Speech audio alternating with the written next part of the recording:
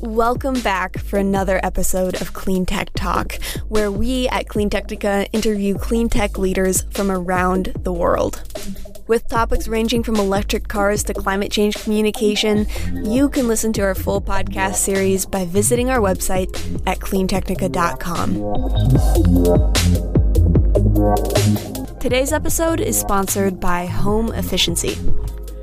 Hello clean tech enthusiasts, my name is Scott Cooney, and my company has done energy and water efficiency retrofits for more than 13,000 homes and small businesses, saving our customers more than $3 million a year on their electric and water bills, while also reducing more than 11 million pounds of carbon pollution per year. Would you like to start offering this type of service in your community, do it for a living, make money? You can. Check out homeefficiency.com for more info. We do flat fee consulting to help you get started with our model, training you, giving the inventory, tools, software, and support you'll need. No royalties, no hidden fees, no sneaky add-ons. You can just get started. Ready to work with your hands and make a difference every day? Do it. Go to homeefficiency.com. Check out.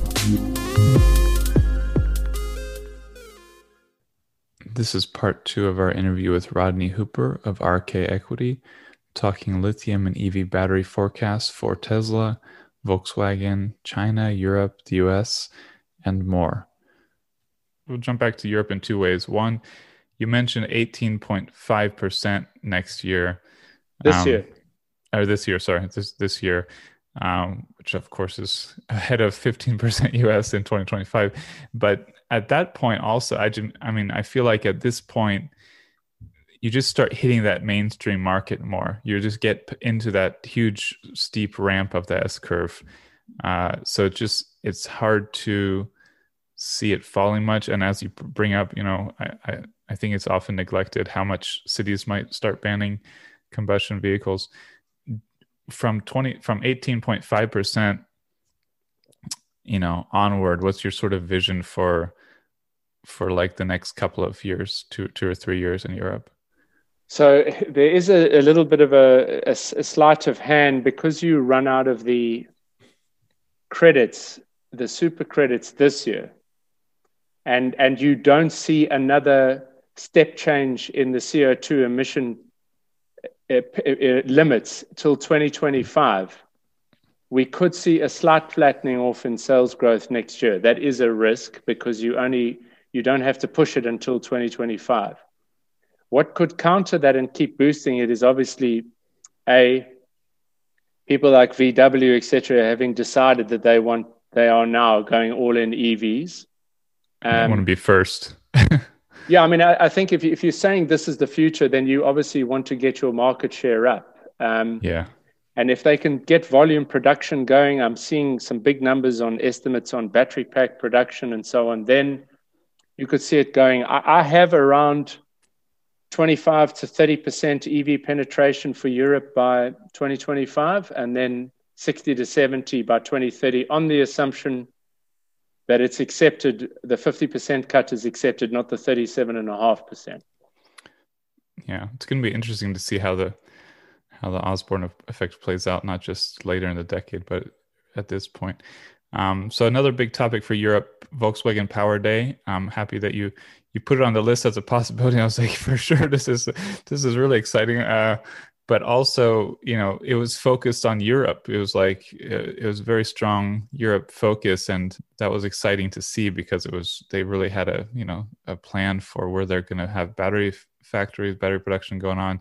What's your take on it? Am I being overly enthusiastic? It's still showing as, it just matches their overall forecast and plan. So it doesn't show supply of 100% by 2030 or something, but it just shows that they're on their way from my perspective. But what do you think? So the pluses were the 240 gigawatt hours that they want to now have as battery cell capacity, and the bidirectional charging I like. Those are the two things I thought were positive.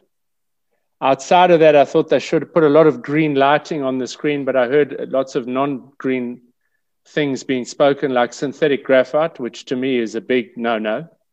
It's needle coke. It's a byproduct of fossil fuels that you're using as your main product, and then there's a lot of heating and things that go on from there. So I have Howard some talked about that a little bit as well.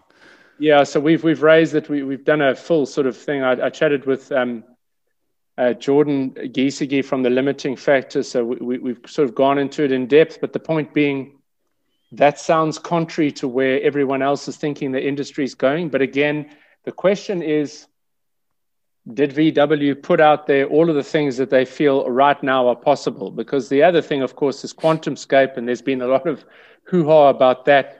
It's kind of the moonshot where they believe they can shoot past Tesla by 2025, 2026. I'm a solid state skeptic. Put me on that. Yeah. To my mind, I think silicon doped anodes with improvement in the cathode can get you to 500-600 mile range and fast charging at a good, reliable cost and safety. So I think that Tesla will beat solid state to the punch. That's my view, but I could be wrong. I'm happy we line up on all of those because, I had a long piece on the bidirectional charging several days after the other announcements, because it hasn't been something that excited me a lot in the past with small pilot projects, but it looks like Volkswagen's putting a huge weight behind it and looking for actual scale on this, which is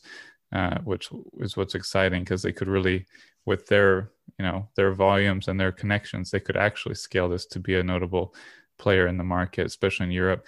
But on what you were saying about QuantumScape and others, it did seem like they were sort of putting moonshots like under their breath on the end, and like you said, focusing on the what they know they can do, so that they don't like overpromise or something. So they didn't drill into the granular on the battery supply, which for me is a question mark. I didn't have a problem with saying LFP for the low range and a bit more manganese and what have you, because it's not a problem, not a problem, but if they chose to put a battery cell plant in the Czech Republic, you've got European Metal Holdings. It's got a lithium project there that could potentially scale to say 50,000 tons.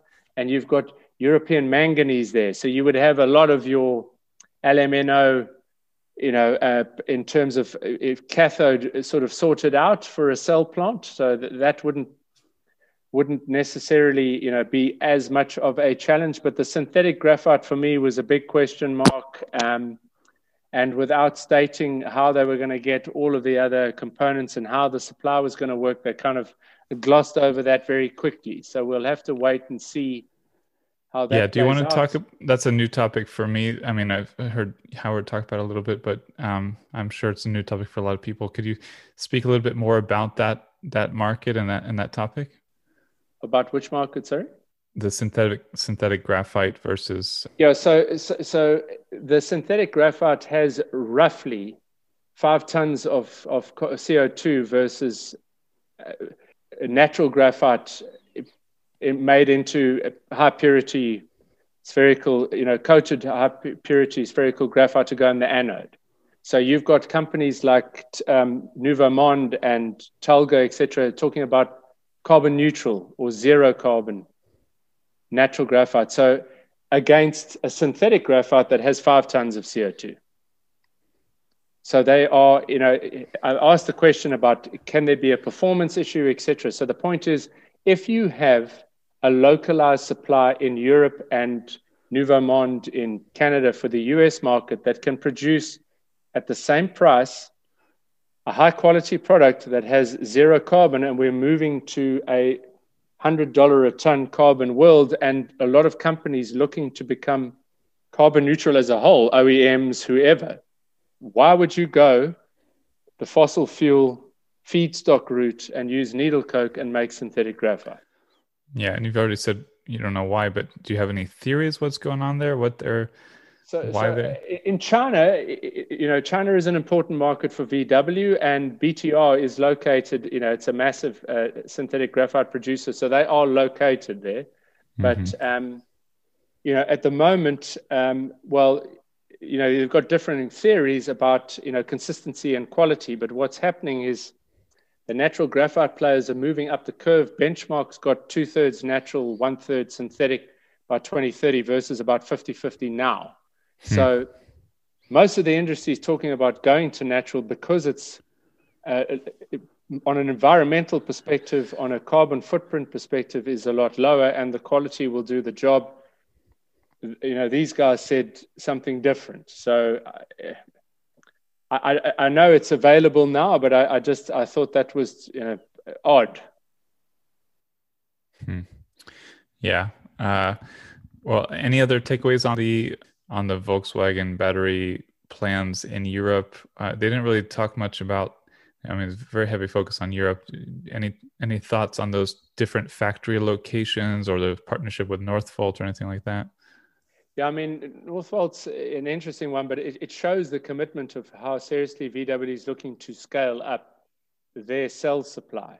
So they're doing the first step. It'll be interesting to see there's five cathode either under already in production or under construction or planned. So there is some cathode coming into Europe. So it'll be interesting to see how they sort of swim upstream to facilitate all the raw materials going into either Northvolt's plants or their own. But it was very encouraging in terms of spinning out and doing their own thing, adding to it, and then going to Northvolt. So again, they are making the right noises and moves, but it's not all the pieces of the puzzle. And then, if I recall correctly, they went ahead and took over the first joint venture factory and leaving. And do you see that as a kind of pattern that they would do, that they would start off with Northvolt and then take over a factory, or do you think that was just this instance kind of? Well, I mean, maybe just in terms of, Northvolt's got its hands full doing its first plant. Salzgitter was just a planned one. I think 2024 is the planning on that. So maybe VW is going to look to be more aggressive. Mm-hmm. And final one for me.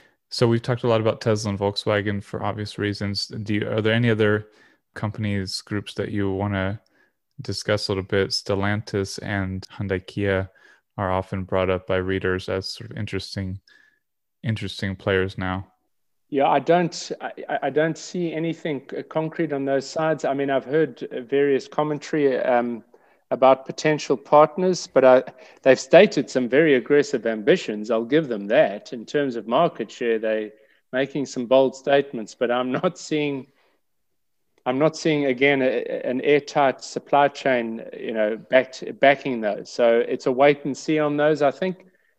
Hyundai, they've had this, at one point there was talk of them partnering with LG, and now they've had this big hoo-ha over the Ioniq recall and all of those battery pack with only a few, going wrong. So again, I think, Zach, if you look, if anyone was going to make bold and brazen claims, it would be Elon Musk. And he keeps saying, the machine that makes the machine, this is hard.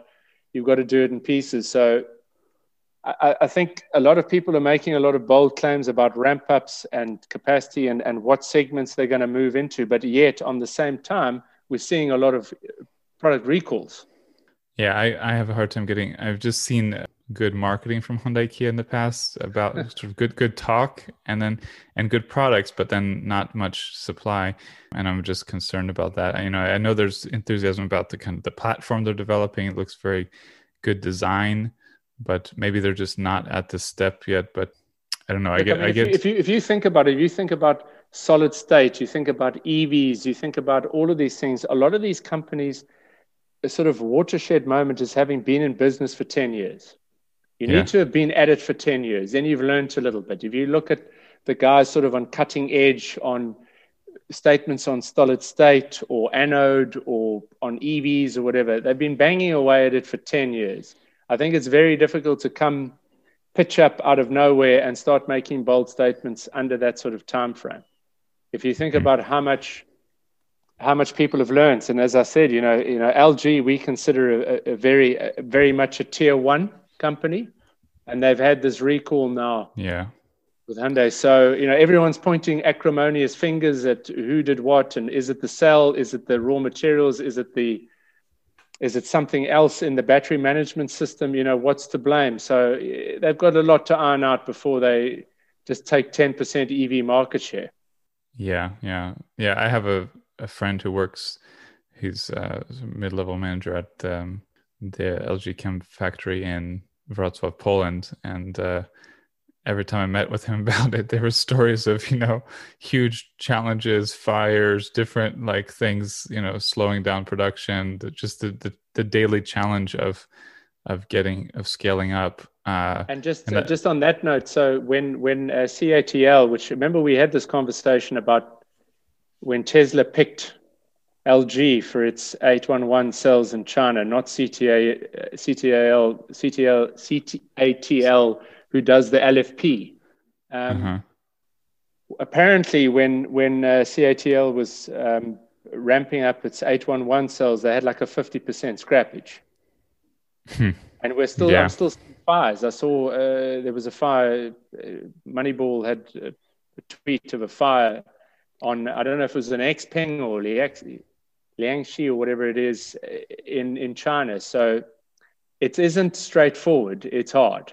Mm-hmm. Yeah, that's a tough those higher chemistries get tough. Well, I'm happy to get a check from you. You have so much of a better view of the battery market that it's always reassuring when your opinion matches up with mine, and just to get new insights and new topics to think about. So it's been a fascinating conversation. I'll have to go through again to make sure I remember and catch some things. Do you have any final thoughts about the market, about any topics in the market that you're... So the one thing we spoke about was Tesla and what the sales would be. So a little disappointing that the model, the Cybertruck and the Semi are kind of being punted to 2022. But if you look at the ramp of the Model Y versus this year versus the ramp of the Model 3 last year, they seem to be following a very similar pattern. So, there were some bearish calls out in the market, but I think that if you look at it, 175,000 to 200,000 Model Ys could be sold in China this year. And I think it's that Tesla's on track to sell about 400 to 450,000 EVs in China this year. And we'll have to see with the new Model S and Model X revamps, but I think they're going to exceed. So what's your forecast? So 400 to 450,000 in China for this year. And then it is a little bit disappointing, Berlin likely to have not much Model Y out this year. So I still think they're headed on track for 900,000 for the year globally. That's and then 2022. Do you have that? So I think if they can get enough raw materials and cell supply, then I don't know that coming off that higher base they can do, aggressively, like well above the 50% level. But I think you could probably see in the order of a 50% to say 65% growth next year. I think if they release the Cyber, it's going to be a hit, in my opinion. It's going to sell really well. It's definitely, it has the potential to be a viral cultural bomb, like the Volkswagen Beetle or something like that, or the Volkswagen Bus. Yeah, the Buzz. Yeah, I mean, I love that Buzz. I mean, that's a great car. Yeah, we're just a little upset that it's been 10 years of marketing images, but it's a similar deal. I mean, it's a similar story, but yeah, there's a lot of enthusiasm for that. I talked to one of their production executives about forecasting that, and a couple of years ago in a conference in Europe, and I was just expressing how enthusiastic people were, how excited people were about it, and he said, "Yeah, but how many do you think it would actually sell?" And I was like, "Well, I don't know." And it's like that's our challenge. Is it's a unique vehicle. It's not like you can't forecast it so easily because it's not like just another SUV or car. So they can see a lot of enthusiasm for it, but they're also not really sure. I mean, this was a couple of years ago. Well, it's easy. Commit to a start date and put up the orders, and then start producing it. Exactly. I mean, I think. I mean, if you look at the pricing in the US, I mean, it's very well priced. It's just it's like the Cybertruck. It just got a kind of image and style that is gonna. I think the Mach-E sort of. I'm old enough to have been in the original one when I was when I was young. Those were very popular. Well, we have a writer, Steve Hanley, who I think really, really wants this vehicle. Him and his wife, they're in they're seven. Well, he's above 70. I'm not sure, but I think as well. That's not me, but yes. Yeah, but they're super enthusiastic. This is the vehicle they would buy if they could get it. It's iconic.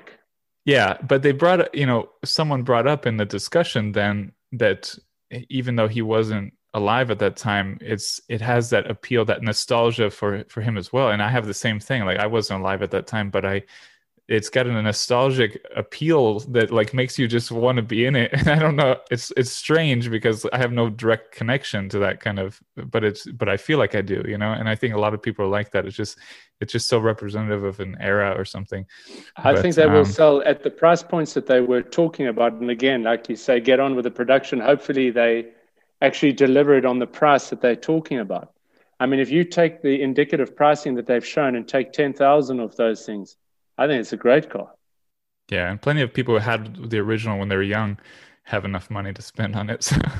And so last thing, just on the Tesla battery mining and production plans, do you think a lot of what they presented is really on target to be realized? Do you think it was overly ambitious and idealistic, or are we talking about clay, or what are we talking about now? Well, both the clay and the cathode production, the sort of the whole kind of new realm of things that they're expanding into. So, I mean, on the face of it, we had conceptually on first principles, what he's saying is possible. It just, I'm not sure. It depends, where the lithium sits within the clay. It's complicated, but they've got a big team on it, I understand. I've heard via channels. But again, it's not going to be overnight. It's going to take some time. I think the hard rock to hydroxide is a definite route. And if anyone's smart enough to figure that out, I think it's Tesla for sure. And they can access skills that exist. The clay is a conceptual thing. There is no mass production of lithium out of clay. You've got projects on the pipeline, and it would be good to see them succeed, but it's conceptual. Hard rock to hydroxide is factual. It's done, and I think that they can scale that. But as an overall view, I have a view, and in lithium, like all mining, everything takes longer to build on time, on budget, and then ramp up. But Elon Musk, I don't know. I wouldn't want to bet against Elon Musk and his team and look at the talent that he attracts. So we shall see. But in the end, and I've said this before and I'll say it again, a couple of things. The one is, if it's on federal land, which is Nevada, then you have to go the process that everyone else does. There is no special, I just duck around it. You have to go through the environmental impact assessment. You have to get approvals, and before you know it, you might have people in tents camping outside your site.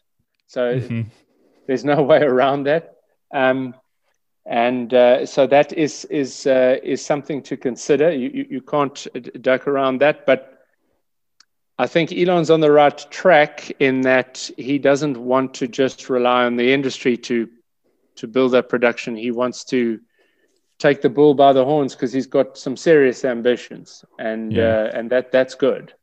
And we've seen that with so many things where that's a really uplifting thing. We've seen them succeed with that several times. And yeah, I mean, it's one of the funniest comments just to end on that battery day was, I mean, he sort of saw Tesla as a failure if it didn't get to a much higher, like his goal of accelerating the EV adoption was, it's happening, but it's not at the scale that's needed. And, his goal of 20 million vehicles a year in 2030 is just looking at what's needed sort of. So it was an interesting kind of, what I love about Tesla is the fail forward culture. It's a growth culture.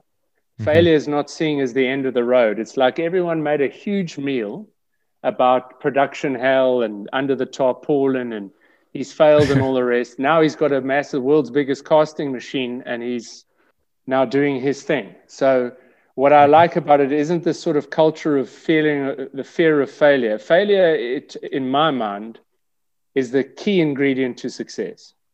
Yeah. If you don't fail, you don't grow. And Tesla sees that. So if you're failing, if you're not failing, you might be settling too easily and too early. Yeah, I love that. What they do is that's a West Coast culture. It's not a German culture. It's not a other where, it's got to be perfect. It's got to be right. Why is this wrong? Oh my God, this hasn't worked out. Tesla says right. As they say, the definition of an expert is someone who works within a very small field and has made every mistake possible. Yeah, I was going to say, when you sort of hear that kind of statement from everyone, from Michael Jordan to Novak Djokovic to Elon Musk. It's like the people who have achieved the most are the most willing to fail and most eager to get up after they failed. So it's like learn, and that's key. It's how you deal with failure. Failure on its own can be devastating. It's saying, that's fantastic. What did I learn from it? And Tesla seems to do that incredibly. And that's why I say, look at the casting machine. Look at all the things that they're doing. It's a case of embracing learning and going the risk forward. And being enthusiastic about the risk of failure rather than too scared to do something. Well, thank you so much. We should talk about failure as a whole topic of that would be great. Thank you so much. Really appreciate it. Yeah, we'll try to get this published soon. Check back in with you before in a quicker time frame, quicker than the last gap. I was actually shocked to find out we hadn't talked after Tesla Battery Day, but yeah. Thank you so much. Appreciate the rest of your evening there in South Africa. Thanks very much for having me on, Zach. Good to chat again. Thank you for listening to Clean Tech Talk. Join us next time to get your electric fix.